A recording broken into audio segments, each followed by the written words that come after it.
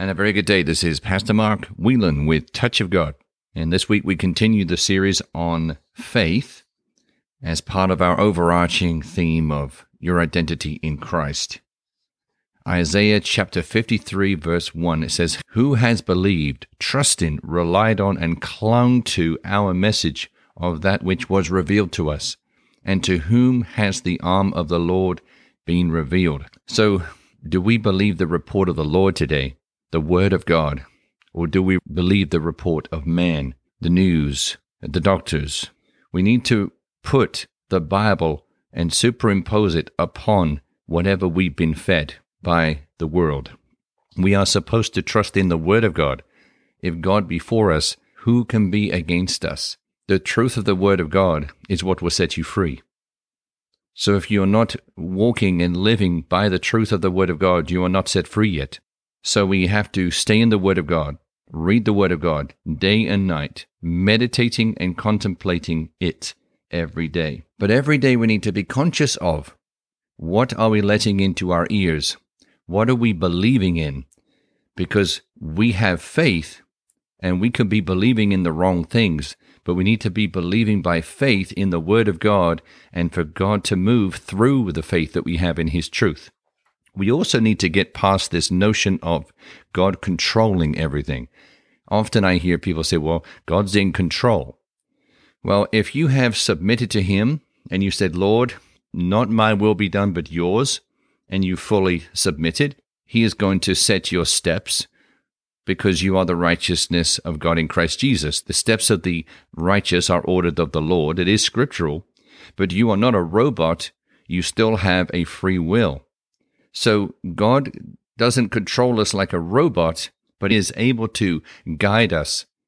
Proverbs chapter 3 verse 5 says, "Trust in the Lord with all your heart and lean not unto your own understanding. But in all your ways acknowledge Him, and He will direct your path." So we have a part to play.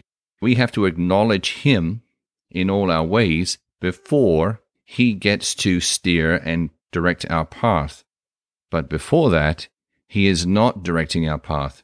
If we are not acknowledging Him, He is not directing our path. So who's directing our path if it's not the Lord? Well, the devil. We cannot serve two masters, so we have to be serving one or the other. The world, the fallen nature of the world, and all the demonic activity is influencing us. If we are not of the Lord, it is influencing us to be led its path, on the wider path, the broader path. But we need to be directed on the path that's narrow, the one that Jesus talks about. So we have a free will to choose to do God's will. We have a free will to choose if we even receive Jesus as Lord. We use faith at the moment that we want to receive Jesus as Lord because we are saved by grace through faith. We are to use our free will to choose to do God's will. Well, we would only want to do that if we desire to do it. But that's the true test of being born again. If the Lord has changed your heart in such a way, because you are born again, to desire to do what He wants you to do, that is the true love of Christ, because you would want to do what your parent wants to do. You would want to do what your Heavenly Father, your daddy, wants to do, because His nature is now becoming your nature. You are created in His image. You are no longer stained and fallen, but now you are redeemed. You are born again. You have a new spirit. And the Lord is now cleaning your heart and molding your heart to the way that He loves and what things He wants done, which is to set the captives free. He wants to use you to pray for others. He wants to use you to lay hands on the sick. He wants you to spread the gospel to your next door neighbor, to tell people the kingdom is at hand, to lay hands on the sick, casting out demons, as Jesus instructed in Luke chapter 10, verse 8 to 9. He said, "Wherever you go into a town and they receive and accept and welcome you, eat what is set before you and heal the sick in it, and say to them, the kingdom of God has come close to you." So we have the ability to use our free will, and we use the faith that the Lord has given us an equal measure of to do His will on the earth. God is not controlling us, but we seek to do His will because we have the love of Christ in us, and the love of Christ wants to set the captives free, wants to redeem the fallen human race, one soul at a time. Mark chapter 11, verse 24 says, "For this reason I am telling you," Jesus said, "whatever you ask for in prayer, believe, trust, and be confident that it is granted to you, and you will get it." This is an example of using your faith. Jesus is saying that whatever you ask for in prayer, believe, meaning use your faith. Don't doubt that it'll happen, and it'll happen for you. So we need to be believing for things that the Lord has already paid for, and like someone's healing, He's already paid for that. By the stripes of Jesus, they were healed, according to 1 Peter chapter 2, verse 24, and Isaiah chapter 53, verse 5. We know the Lord has bore their sicknesses, Psalm 103.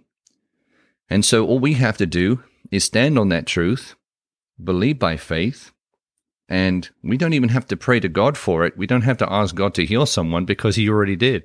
They were healed. So that now means that we just have to speak to the pain and command it to go. We have to speak to the cancer, command it to leave their body in the name of Jesus. And if we believe what we say by faith, then it will happen for us. And the Lord should be getting the glory at that point, because the Lord is the one that paid for it all. He's the one with the mercy and the grace to allow us to be healed and resurrected and return to divine health. Matthew chapter 21, verse 22, it says, "And whatever you ask for in prayer, having faith and really believing, you will receive." Now, this is the Amplified Classic Edition version of the Bible. And so you're hearing some additional words that you might not have heard before in these verses. So I'll repeat this one because this is interesting how it expands upon and highlights upon the believing. "And whatever you ask for in prayer, having faith and really believing, you will receive." In recent weeks, we've been talking about it's important to have faith and at the same time, do not doubt, have no fear or unbelief. Because it's possible to have oil and water mixed together, but they are not good. You have to have the pure water without the dirty oil in order to drink it. Verse 22 is showing it's possible to have faith and not believe, not really believe. And if we have faith and we do not really believe, we will not receive what we thought we were believing for, what we thought we had faith for. Because it's something where you have faith, but there's something also that's saying to you, well, maybe it won't happen. It's possible that God will not come through for me. No, He owns the cattle on 1,000 hills. He loves you through the expression of the cross, that His Son was hung on that tree. He sacrificed Himself for you. God loves you, and He wants to work all things together for good if you love Him and are called according to His purpose. Romans chapter 8, verse 28. So God's for you and not against you. So whatever you ask for in prayer, having faith and really believing, you will receive. So it's possible to really believe and use that faith that God has given you and really believe for what you are expecting for. And at that point, you will receive it. You will receive when you stand in faith and really believe. So how do you get rid of the doubt? You spend more time with the Lord, get to know Him, get to know His nature, read more of His Word, which reveals His character, the character of Jesus, the nature of Jesus. Jesus spoke and He said, "If you have seen me, you have seen the Father." So if you understand the nature of Jesus, you understand the nature of the Father. If you read about the Father in the Bible, you will understand the nature of Jesus because they are alike in nature and character. They are not the same person, but they have the same nature and character. Hebrews chapter 1, verse 3 says that Jesus is the exact imprint of the nature of God, the Father. 1 Corinthians chapter 13, verse 2, and this will be the letter that the Apostle Paul is writing to the church at Corinth. And it says, "And if I have prophetic powers, the gift of interpreting the divine will and purpose, and understand all the secret truths and mysteries and possess all knowledge, and if I have sufficient faith so that I can remove mountains, but have not love, God's love in me, I am nothing, a useless nobody."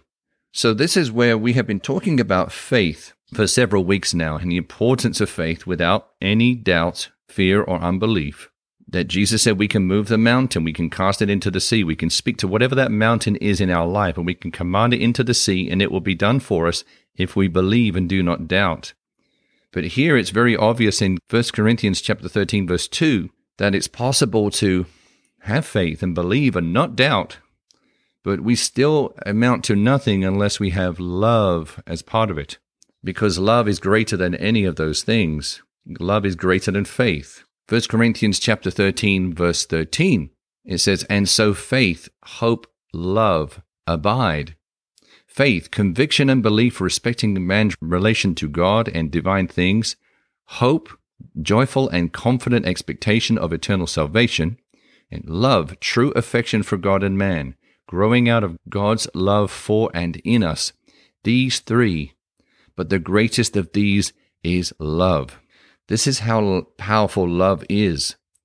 But yet, we could love someone and have no faith that God can help them.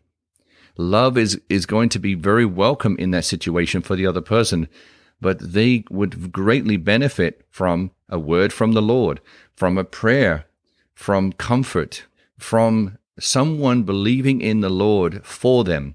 Maybe they are not there yet in their walk with the Lord. Maybe they don't trust Him yet, like you do. So you can love a person, use your faith, do not doubt, and the Lord can move on that for that person, and they can have a bigger revelation of their Heavenly Father and how good He is, how good Jesus is, how wonderful the Holy Spirit is. And that person is now closer to the Lord because you have used your love, but at the same time you used your faith in praying and believing for them for a particular situation. 1 John chapter 5, verse 4, "For whatever is born of God is victorious over the world, and this is the victory that conquers the world, even our faith." It is faith that is the victory that conquers the world. Without faith, it would be impossible not just to please God, but to see anything materialize in the natural from the supernatural realm. We would not receive anything from the Lord because we would not be able to use faith because we wouldn't have it. But God has blessed us through His grace and mercy with an equal measure of faith that He has given to everyone else. It is up to us to use that faith, not doubt, no fear, no unbelief, but to use that faith in love with others. Use that faith. I'll give you an example. If there is a war going on in the world, you can look at a map on the wall. You have a love for the people of that country. So you use your faith without fear or unbelief to decree and declare that that war shall end, that the people that want to make the war are convicted by the Holy Ghost, that they will come to repentance, that they will realize the errors of their ways, and they will turn from their wickedness.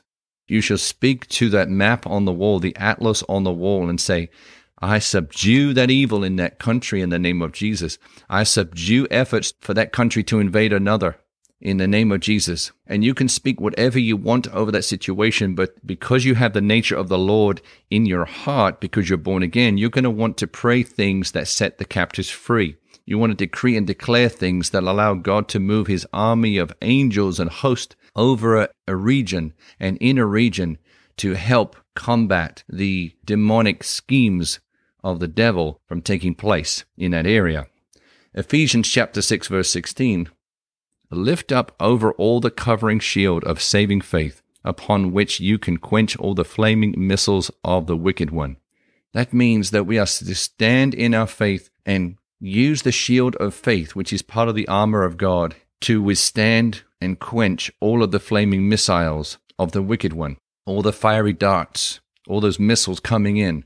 The shield of faith will cause those missiles, those darts to bounce off, and they will not penetrate the armor.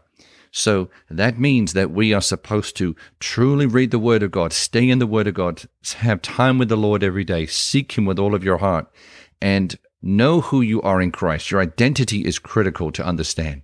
But use the faith that God has given you with really believing, and do not doubt or have unbelief.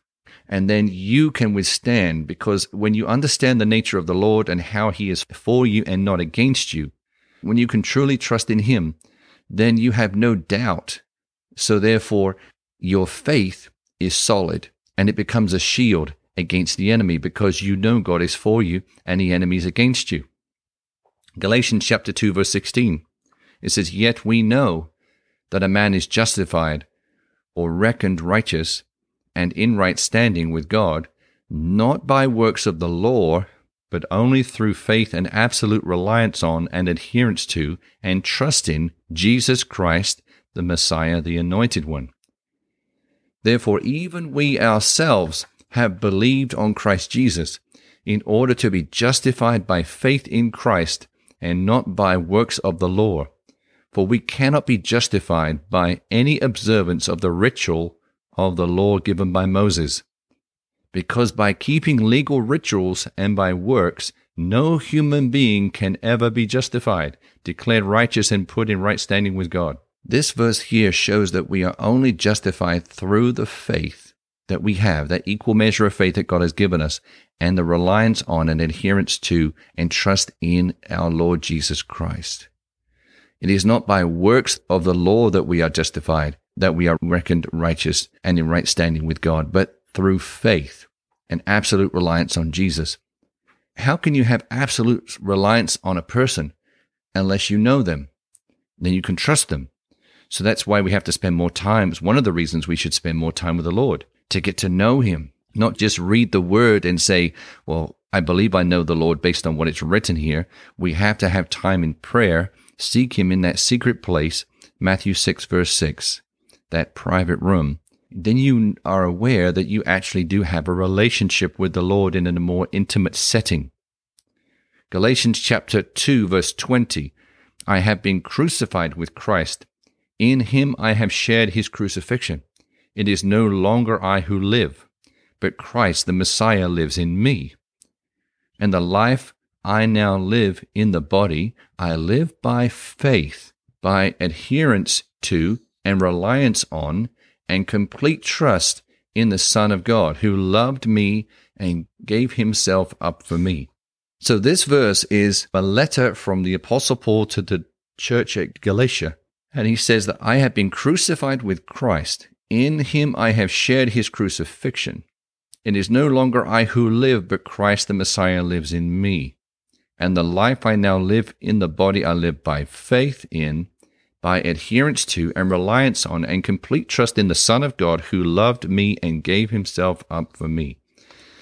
And you say, well, how can it be that the born-again Christian is no longer alive? Well, it is because our old self is dead, and now Christ is living on the inside of us, and the idea is to allow Jesus through, to allow the Lord's will to be done. So our free will decision is, Lord, I decide on my own accord that I want to do what You want me to do. And the more you do that, the more your relationship is deeper with the Lord, the more time you spend with Him, the more time you're in His Word, the more you are transformed. According to Romans chapter 12, verse 2, by the renewing of your mind, you're transformed, and therefore you're transformed into more of the likeness of the Lord by the renewing of your mind, by reading the Word and understanding it and knowing and believing that it applies to you now, the new creation, and you are then allowing more of the Lord's characteristics to flow through you. It is no longer your old man who is alive. It is no longer you, but it's Christ living through you. Hebrews chapter 12, verse 2, it says, "Looking away from all that will distract to Jesus, who is the leader and the source of our faith, giving the first incentive for our belief, and is also its finisher, bringing it to maturity and perfection. He, for the joy of obtaining the prize that was set before Him, endured the cross, despising and ignoring the shame, and is now seated at the right hand of the throne of God." Now, this is talking about looking away from distractions and looking away to Jesus. He's the leader and the source of our faith, bringing it to maturity and perfection. He's the finisher, the author and the finisher of our faith. He's continually working on allowing us to have a faith that is stronger and for us to be more effective when we use it. So he's helping us believe more. He's helping us. So when you're in the Word, the Holy Spirit is trying to teach you about those scriptures. When you're spending time with Jesus, you're communing with him. And when you commune with someone, you understand them and you get to trust them more. Your faith is more effective when you have come from the secret place and you go out to the street. You know that you just came from the presence of the Lord, and he's still with you even on the street. But that time alone with him, it allows you to deepen your relationship with him to the point where whatever you pray for, you just believe it will happen because you know him, and you know that Jesus is backing you. You know God the Father is backing you. He's right behind you, and he's working through you. And you're even going to speak the words that God wants you to speak. Jesus told his disciples, do not worry, the Holy Spirit will give you the words in the hour that they are needed, when they had to go in front of the authorities. So the Lord is continually working on finishing and perfecting our faith in him. 1 Corinthians chapter 16, verse 13, it says, be alert and on your guard. Stand firm in your faith. Your conviction respecting man's relationship to God and divine things, keeping the trust and holy fervor born of faith and a part of it. Act like men and be courageous. Grow in strength. So this is Paul telling the church at Corinth to be alert and on your guard, to stand firm in your faith. That means that you will have situations where people will come against you and say, yeah, but do you really believe that? I've never seen that. Well, you say to them, I've seen it, but I believed first, and blessed are those who believe and not yet see. I believe when I pray for someone that they will be healed. I don't wait to see it before I believe it, because that's not faith. So I'm encouraging you today to stand firm in your faith, no matter what the world says, no matter how you are persecuted, no matter if people doubt what you say. Because you have spent time with the Lord, because you are in faith, because you have understood the word of God, you are standing firm, because Psalm chapter 119, verse 89 says, forever, O Lord, your word is settled in heaven. The word of the Lord is fixed. It doesn't move. The heavens and the earth will pass away, but the word of the Lord will still remain. Mark chapter 11, 24, and we'll close on this today. For this reason I am telling you, whatever you ask for in prayer, believe, trust, and be confident that it is granted to you, and you will get it. So be firm in your faith today. Stand firm on the word of God. Trust in the Lord. He is with you. He is not against you. Man may be against you, but the Lord is surely for you.